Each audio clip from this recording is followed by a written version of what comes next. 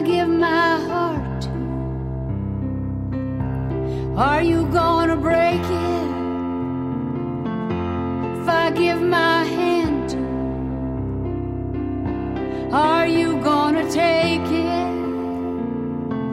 If I give my life to you, are you gonna take it and break it into a million crystals? Make me desperate for you.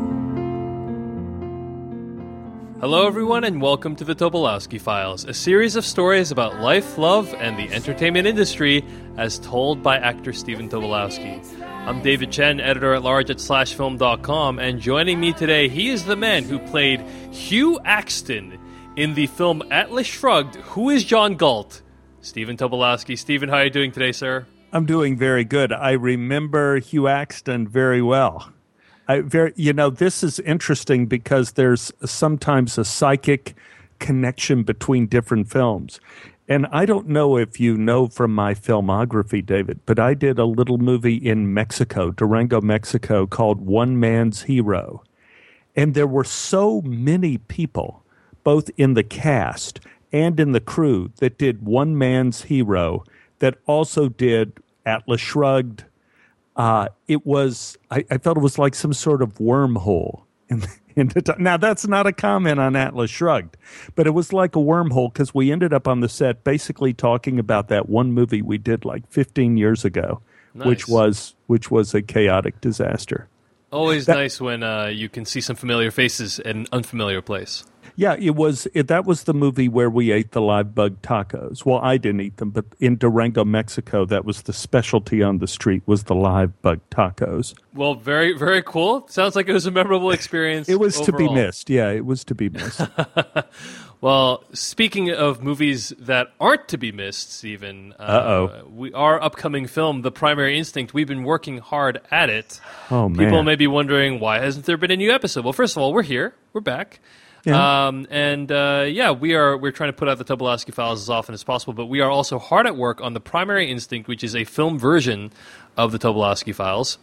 And Stephen, you've seen, I would venture to say, thousands of movies in your lifetime. So you've seen this one. Yep. How does it stack up to the thousands of movies in your Clearly lifetime? The best. Obviously. It is superlative. It's even better than Atlas Shrugged. I know that is a difficult achievement, but somehow I think we've accomplished it. Well, I think it's amazing considering how much work we had to do and the amount of time we put in. How much work you did, David. It was really remarkable. I mean, I flew to Seattle about 5 times, and for all sorts of little bits and pieces we were going to put in the movie and interviewing and all sorts of things. Yeah, I think the entire film, from launch of Kickstarter to the final movie being delivered, is probably going to be around 7 or 8 months. So it's very, very quick. Part of the movie is this interview segment we filmed, it's going to kind of be a bookend for some of the portions of the movie. I asked you a ton of questions. I interviewed for like 3 hours, Steve. I would say 4, David. Yeah, I fly up to Seattle. I have no idea what's waiting for. David says he's going to ask me a few questions. I was sitting in that chair for 4 hours. I mean, it was like the Secret Service or something. It was not easy. But I have to say, the one question you did not ask me, and this is a question I'm asked a lot of the time, is what is the most special moment I have ever had on stage?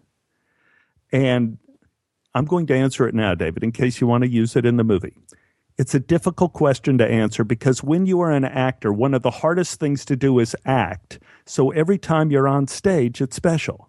But I have one performance that comes to mind every time I think through my career.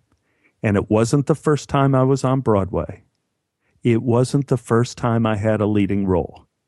It was actually before I had a career. I was 18 years old. I was a freshman at SMU and was cast in my second main stage play. A main stage is theater department lingo for this is a big deal. Big play, big budget, performed in the big theater. It was a production of Albert Camus' Caligula. This play took place in the darkest days of the Roman Empire. and our production was shocking. It was filled with semi-nudity, semi-violence, and semi-decadence on a level never before experienced at a Methodist university. It was an extravaganza in every way. First of all, there were 3 giant, interconnected, elevated stages built on raking angles that slanted toward the audience. The designer said this would create the impression of a world out of balance. And to heighten the effect, the playing surface would be covered with mylar. Mylar has the ability to make anything existential, even balloons. The mylar wrap stage reflected every character that walked on it. It would even reflect the audience watching the play. I thought this was a terrifying design choice. I had acne at the time and knew there was nothing scarier than a big mirror. Our director said the production was going to be postmodern. That is an artistic concept based on the notion that we've already seen everything beautiful there is to see, so now we need to look at things that are ugly. From the back of the house, the set looked like big solar panels, and on opening night when the stage lights came up full, the audience gasped, not from the shock of the design, but because they left their sunglasses at home. At SMU, freshmen in the theater department usually move furniture and manage the props. I was thrilled to get one of my first speaking roles. I played someone called the Intendant. Now, as many listeners to the podcast know, over my career, I've developed this formula that predicts how good a part will be by what kind of name the writer's given to us. So 2 names, like Ned Ryerson, Sandy Ryerson, is good. 1 name with a job description like Sheriff Charlie, that's worse. One of the lower rungs on the thespian totem pole is a part that just has a job description, like hotel clerk. In Caligula, I had a rare subcategory of the inconsequential part. As the Intendant, I had a role with no name and a job description that no one has ever heard of. And what's worse, when you put the Intendant on a resume, it looks like you misspelled something. But beggars can't be choosers. I put it down, and for years afterwards, casting directors or potential agents would look twice and ask, the Intendant? What's an Intendant? I didn't care. I was 18 and happy to speak my 10 words in Act 1. Yes, I counted words back then. When you have a part that small in a production this huge, they sometimes will ask you to do another inconsequential role later in the play to justify casting you in the first place. And I was happy to do it. It meant more stage time for me. So after I finished my duties as the Intendant, I ran down to the dressing room to prepare for my second part, known only as Slave Boy.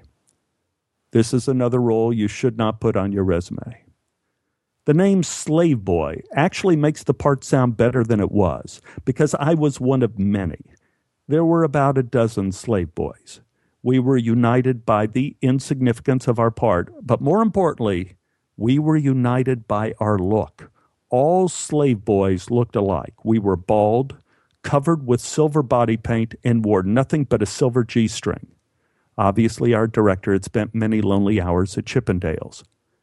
The look didn't suit me.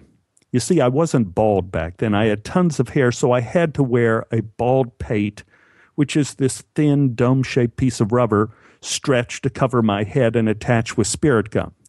Spirit gum is a theatrical glue invented decades ago, probably as an army experiment. It has the ability to attach false mustaches and melt human flesh at the same time. Because I had so much hair back then, the bald pate was bumpy, so I looked like a young triceratops. The director came back to check me out during dress rehearsal. He shook his head and pointed at my legs. He told me I had to shave them to be a slave boy. Slave boys had to have smooth legs. He went to get me a razor. One of the first things I learned about college was there was something basically creepy about the theater. I was not an expert in shaving my legs and was unaware that you needed a cooling off period after shaving before you apply an alcohol-based silver body paint. You could hear the screams for miles. In the big climax of the play, all of the slave boys revolt and murder Caligula, played impressively against all odds by our artist in residence, Ray Burke. The method of Caligula's death was dramatic. We slave boys were to surround him, then beat him to death with our fists. It was supposed to be primitive, animalistic, and a foreshadowing of the worst excesses of the Bravo channel. Blood and flesh would fly into the air to the horror of the audiences. So, how did we accomplish this? Stage magic. What the audience did not know was that each of us slave boys had a wax cylinder hidden in our fists filled with Cairo syrup and red food coloring, which is the standard recipe for stage blood. It was a matter of science. The heat from our hands would slowly melt the wax, and it was time for the beating. The wax would fall apart, the blood would explode into the air all over the stage, all over Caligula. The flying pieces of bloody wax would look like flesh. We used Cairo syrup blood for the first performance. It was great. It was pretty gory, but the student designers weren't satisfied. They thought it didn't have the right look or viscosity to properly horrify the audience. So, without consulting a physics professor, they changed the formula. They made up a new batch of blood substituting Cairo syrup with KY jelly. The first time the new formula was used was on stage for our second performance. Here is where I had my special moment on stage. When it came time for killing, all of the slave boys circled Caligula. The wax started to soften in our hands. We began beating him to death. The KY jelly blood flew all over Ray Burke and all over us. It flew all over the Mylar stage. As we continued the savage beating, we became aware that we were moving as a single unit down the rake stage toward the audience. 12 slave boys and a dead Caligula sliding into oblivion, and we were picking up speed. It was a matter of science. The normally slick Mylar covered with the slicker KY jelly eliminated friction and turned the entire stage into a particle accelerator. As slave boys, we were already slick, bald and covered with silver body paint. It was Newton's second law of motion. Force equals mass times acceleration. We had become a slip and slide. The interesting thing about catastrophe is that it often grows in levels of recognition. For me, the first was the recognition that I was sliding. The second was the realization that all of us were sliding. And the third was the realization that we were headed into the audience and nothing could stop us. On stage, time ceased to exist. Ray Burke was the first to take on the disaster, and he yelled out, "Turn out the lights! Turn out the goddamn lights!" Of course, clearer heads now realized that that wouldn't have helped us at all. We still would have slid off the stage. We just would have slid in the dark. I looked out at the audience and sensed that they were experiencing the disaster in waves as well. First, they laughed when we started slipping and falling. Then they saw we were sliding toward them. That drew a respectful silence. About the time Ray Burke cried out, "Turn out the lights! Turn out the goddamn lights!" they realized we could not stop. Panic set in. People on the front rows began to rush for the exits. A few brave ones stayed behind. They stood up and rushed forward to try to keep us from falling into the orchestra pit. We were unified by a wave of desperation. Then everything changed. It was every slave boy for himself. The slaves on top of the pile thought they could crawl over the bodies of the slaves beneath them to get to the safety of the non-KY jellied area of the upper stage. Well, that didn't work. They just slipped on the bald heads and silver body paint of their brethren. Each failed attempt made the sprawl for safety more urgent, more frantic, and this only spread the KY jelly over a wider area. The downstage cluster of slave boys were only about 3 feet from falling into the orchestra pit or tumbling into the front rows, when miraculously, the last man upstage, which is the top end of the pile, reached under the floating upper stage and grabbed onto a steel girder, and we stopped sliding. The whole pile of us. Then he yelled out, "Crawl over me! Crawl over me! It's the only way out!" That drew an ovation from the audience that did not expect to see such an act of self-sacrifice this evening. We crawled, one by one. The audience was silent, mesmerized. You could cut the tension with a knife. Each one of us got applause as we climbed over the bodies and got to the KY Jelly free zone on the upper level and carefully tiptoed off the stage. When a bloody, furious Ray Burke was finally able to stagger off the stage, he got a standing ovation. That would have been a good place to end the story. But catastrophes have a mind of their own. They don't tend to follow a neat 3-act structure. This disaster kept going. One of our fellow freshman actors, Don Pitts, was not a slave boy. He had a real part, even though he didn't have a real name. Don played the old patrician. The old patrician was comic relief in Act 1, before Caligula murdered him. We were all jealous of Don for not having to shave his legs. While the catastrophe was going on upstairs, he was sitting down in the dressing room, unaware, reading a newspaper, waiting for the play to end to take his solo bow. When he heard the sustained applause and cheers on the dressing room monitors, he thought the play was over and it was a big hit. He ran upstairs and scurried to his spot backstage left, just as Ray Burke made it off stage right. Don ran onto the empty stage to take his bow. He hit the KY Jelly wet spot and flew, and I mean flew, into the orchestra pit. The audience shrieked and stood nervously until Don climbed up from the bottom of the pit and waved at the crowd. The audience cheered once again. I'm not suggesting a causal link, but it is interesting that Don left acting and became a lawyer. The next night we went back to K-Rose Syrup Blood, and there was no further incidents. The show got great reviews and was considered to be one of the most ambitious and successful productions ever attempted at the school. For years, I have remembered that night being the most extraordinary disaster I'd ever been a part of on stage. It even topped jumping through the giant cassava melon dressed as Uncle Sam a few years later at the University of Illinois. In that case, there was only one victim, me. Upon leaping from the melon, I was garroted by my microphone cord, where I lost my clothes, my sense of self, and ended up walking around the stage in my underwear. My mind turns back over the details. What was it about the night on stage during Caligula that made it stand out, besides the obvious? It could have been the scope of the calamity. So many of us were in jeopardy at the same time. It could have been that we were all so young. First disasters, hard to shake. I still remember the Oak Cliff tornado from 1957 as if it were yesterday. I recently came up with a new theory. Like Einstein and his lifelong search for a singular theory to explain the universe, was the Caligula disaster remarkable because we became unified? Just as the KY Jelly physically made us slave boys one mass of humanity with a common end, the catastrophe also unified the audience. It made us one.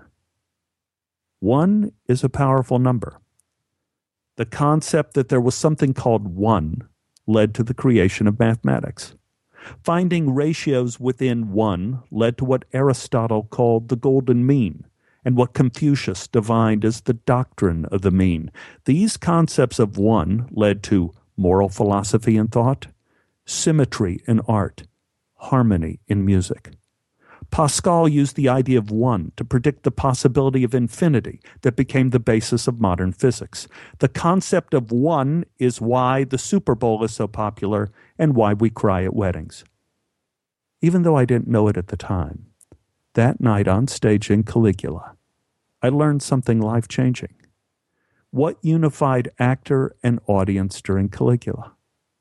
Was it the fear of our falling off the stage? Fear is a powerful force of unity and creativity. When I was a little boy, some friends of my father took my brother and me out to a lake to learn to water ski. I couldn't do it. Every time I got in the water and gave them the thumbs up, the boat started. I was ripped out of my skis. I did the 30-mile-an-hour face plant and was dragged around the lake until I began to drown. Except for once. I got in the water, People on the boat started screaming at me. I couldn't figure out what they were saying. They kept pointing. I turned and saw a 10-foot alligator gar closing in on me. I screamed, "Go!" The boat took off. I found my golden mean of balance.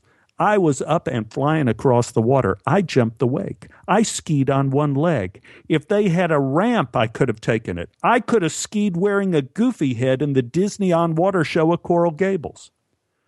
The problem with fear, being a sole unifying element, is, except for the front rows, the audience for Caligula was not in danger.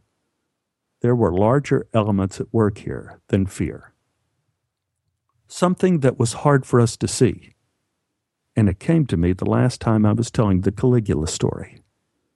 I was in Northampton, England, at a convention for the television show Heroes. The audience wanted to hear a theater story. I told them about Caligula. They enjoyed it a great deal, and then they began asking questions. One young man asked why the audience applauded when we got off stage. I said, I guess they were happy we weren't hurt. There was a lot of suspense. No one knew what would happen until we made it into the wings. Then it hit me.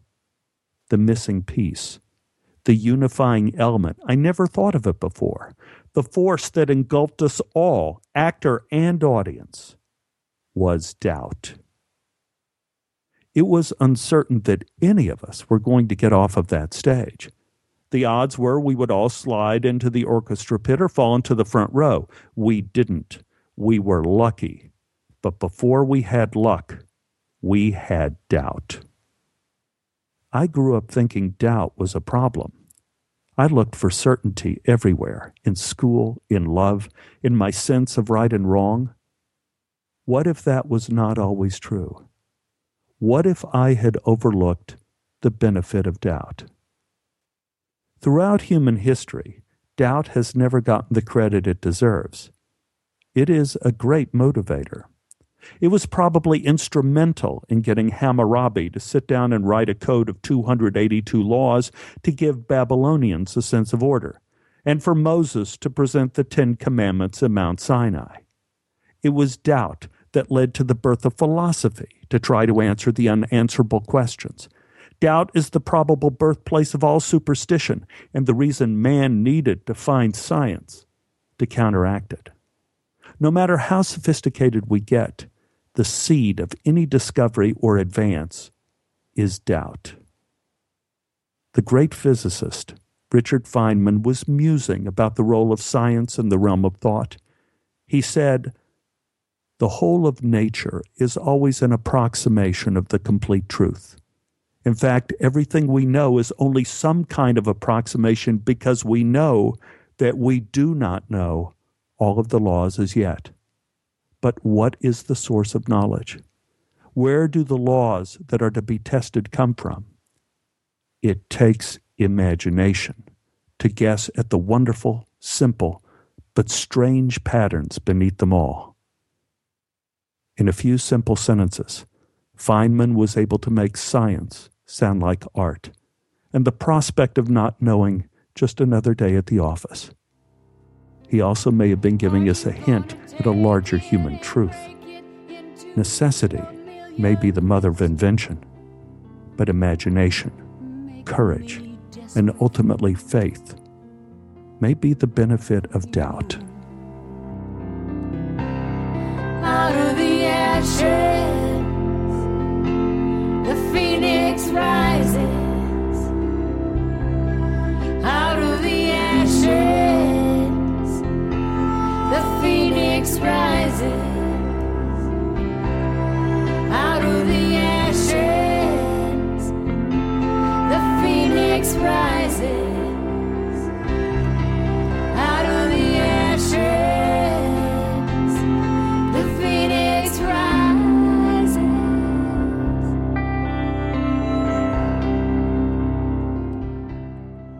We all know doubt has a dark side. It was a doubt that Moses would not return from Mount Sinai that led to rebellion and the golden calf.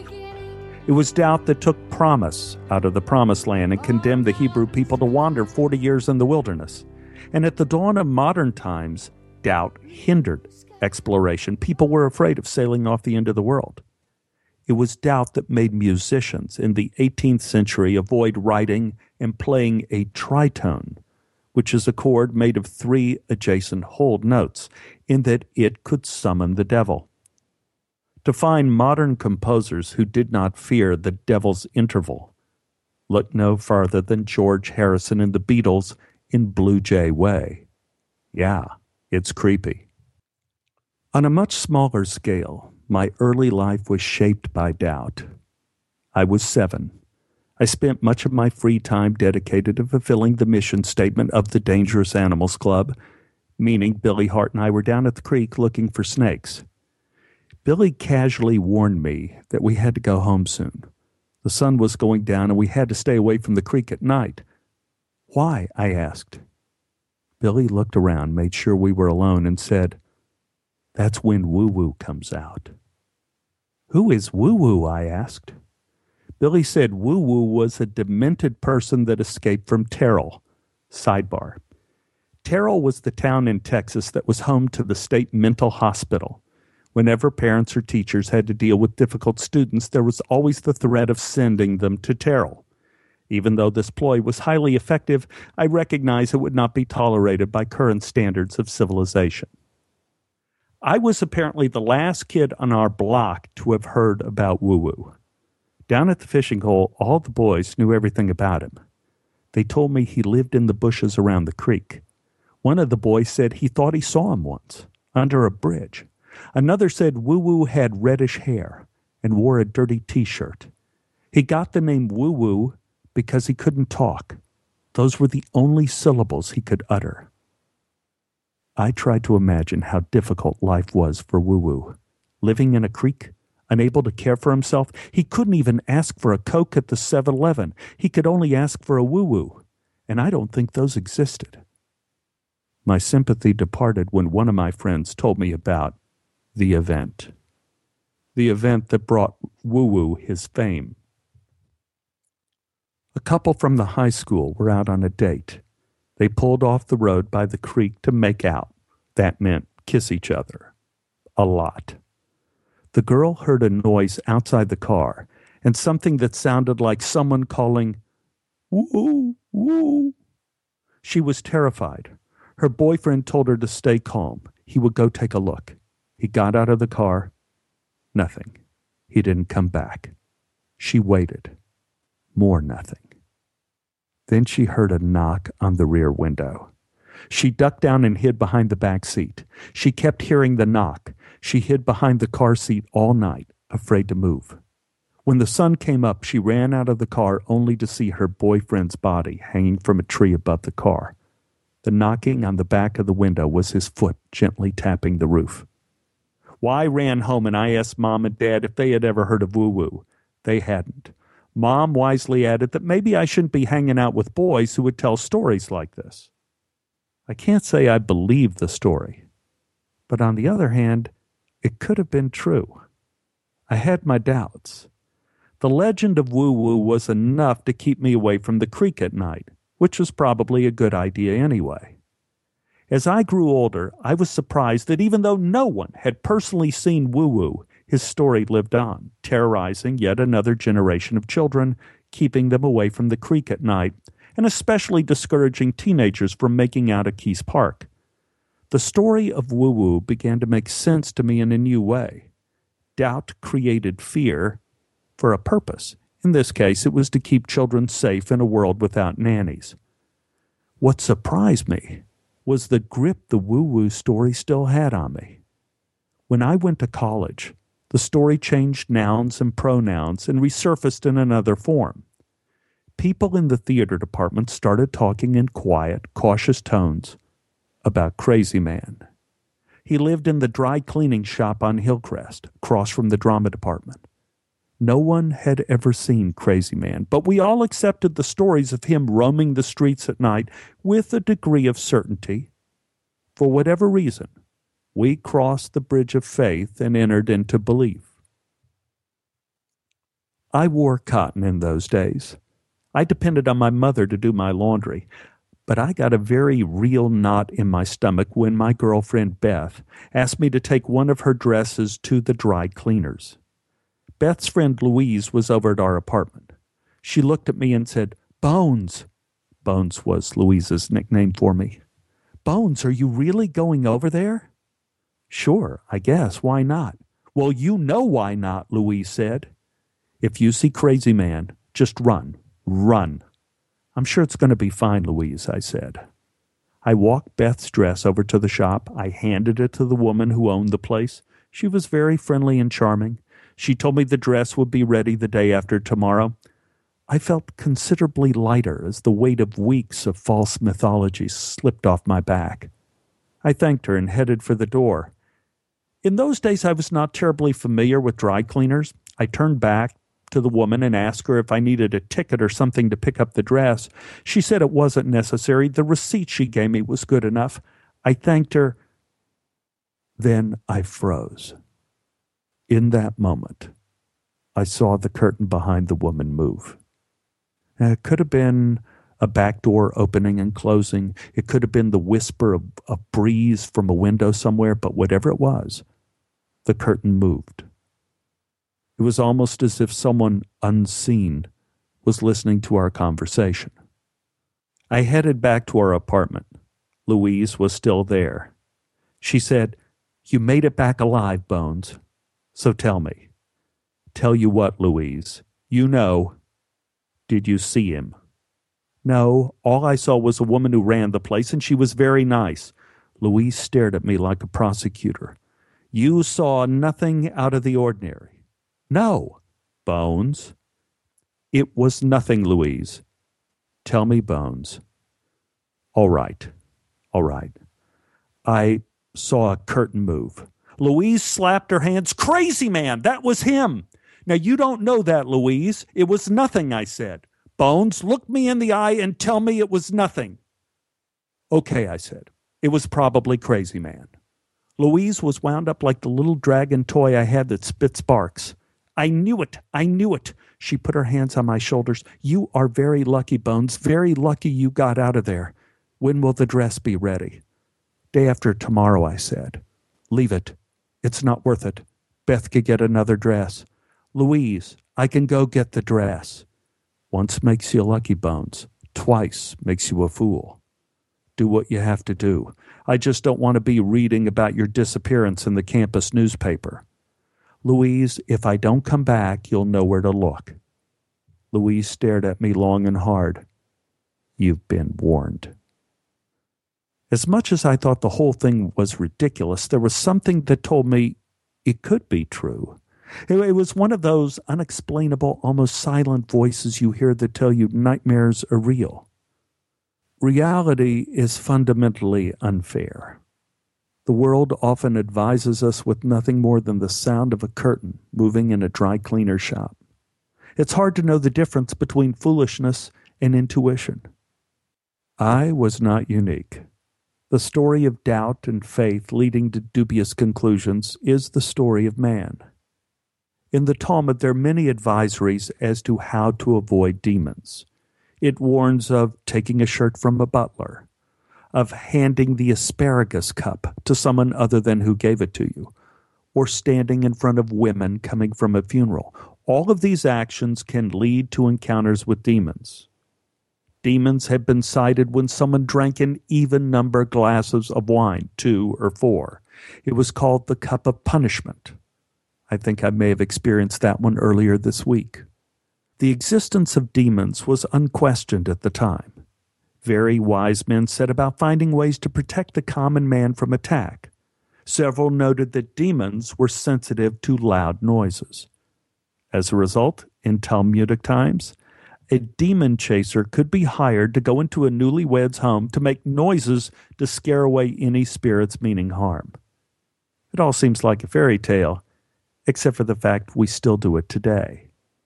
The ringing of church bells after a wedding had its origins not in celebration, but in chasing away demons from the young couple.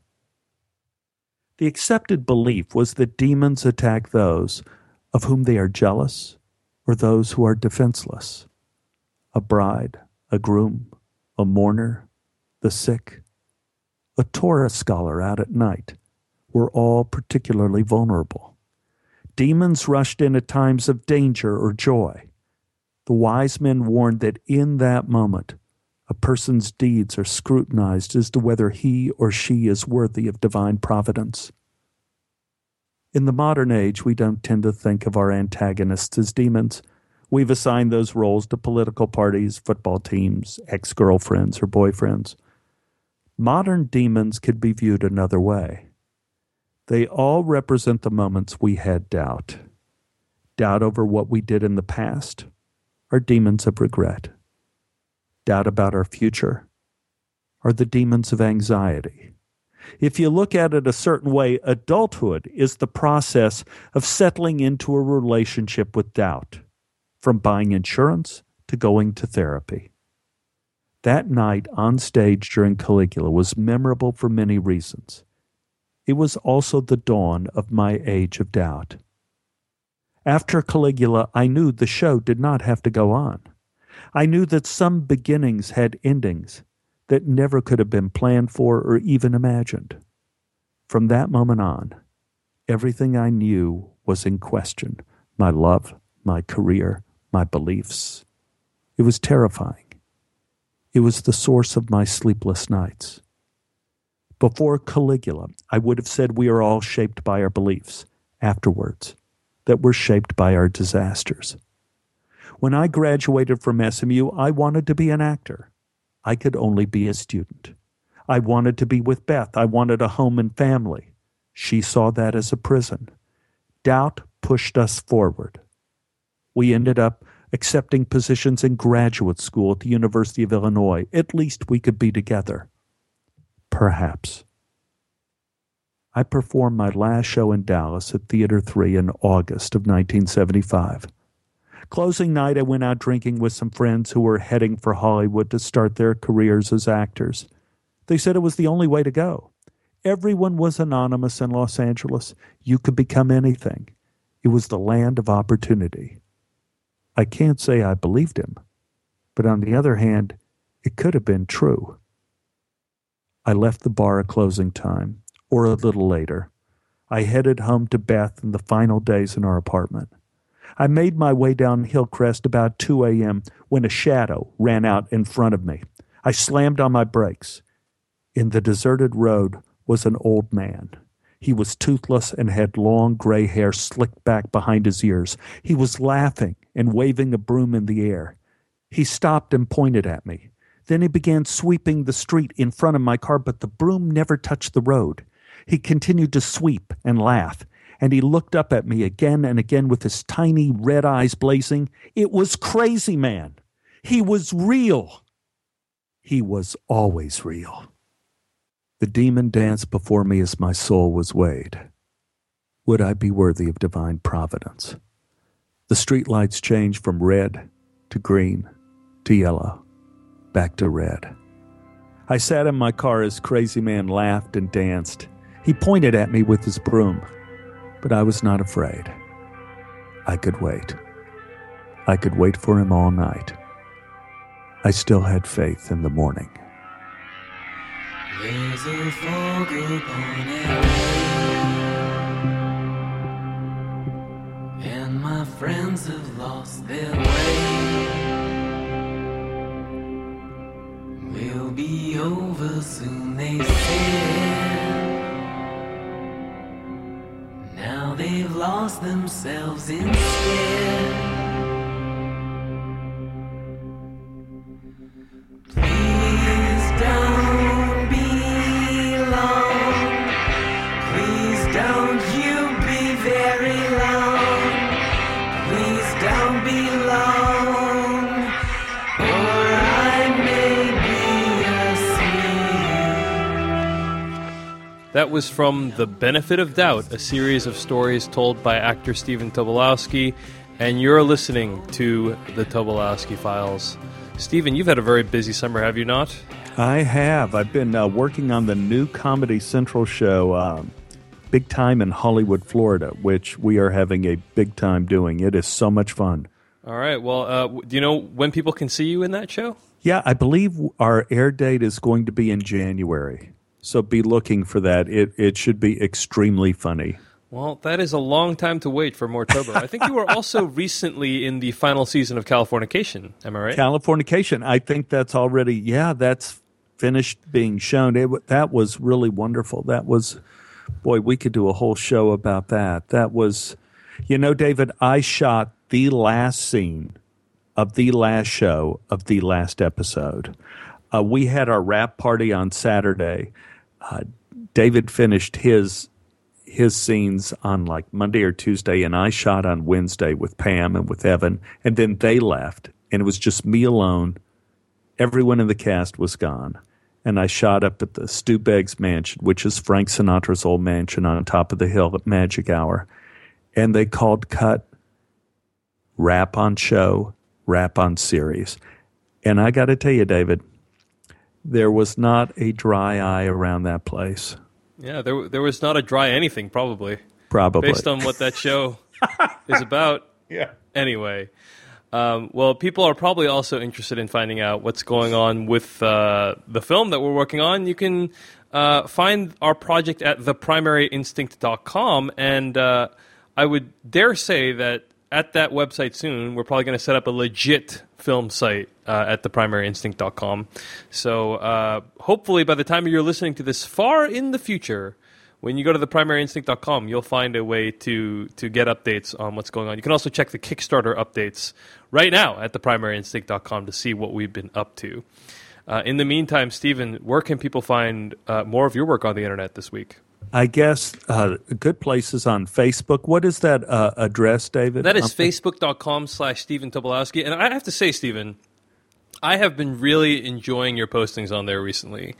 It's something I do every day. It's like a ritual. I check the Stephen Tobolowsky Facebook page just to see what nuggets of wisdom you're going to drop on us. So it's funny, I've been keeping these notes for years, so I'm kind of doing little stories on Facebook that probably won't turn into podcasts, but it's been a lot of fun. What's funny is that your ramblings typically would be regarded as that of an insane person, but because they're coming out of your mouth and on your Facebook page, they somehow have some kind of legitimacy. Right. So that is a fascinating process, Thank you so much for that. Seriously, though, it is very profound and moving and insightful, these updates that Stephen's posting. Facebook.com/Stephen Tobolowsky. And also Twitter at Tobolowsky. Yeah, check him out there as well. Find more episodes of this show at Tobolowskyfiles.com. Thank you guys for tuning in to this week's episode of the Tobolowsky Files. We will see you guys very soon. Adios.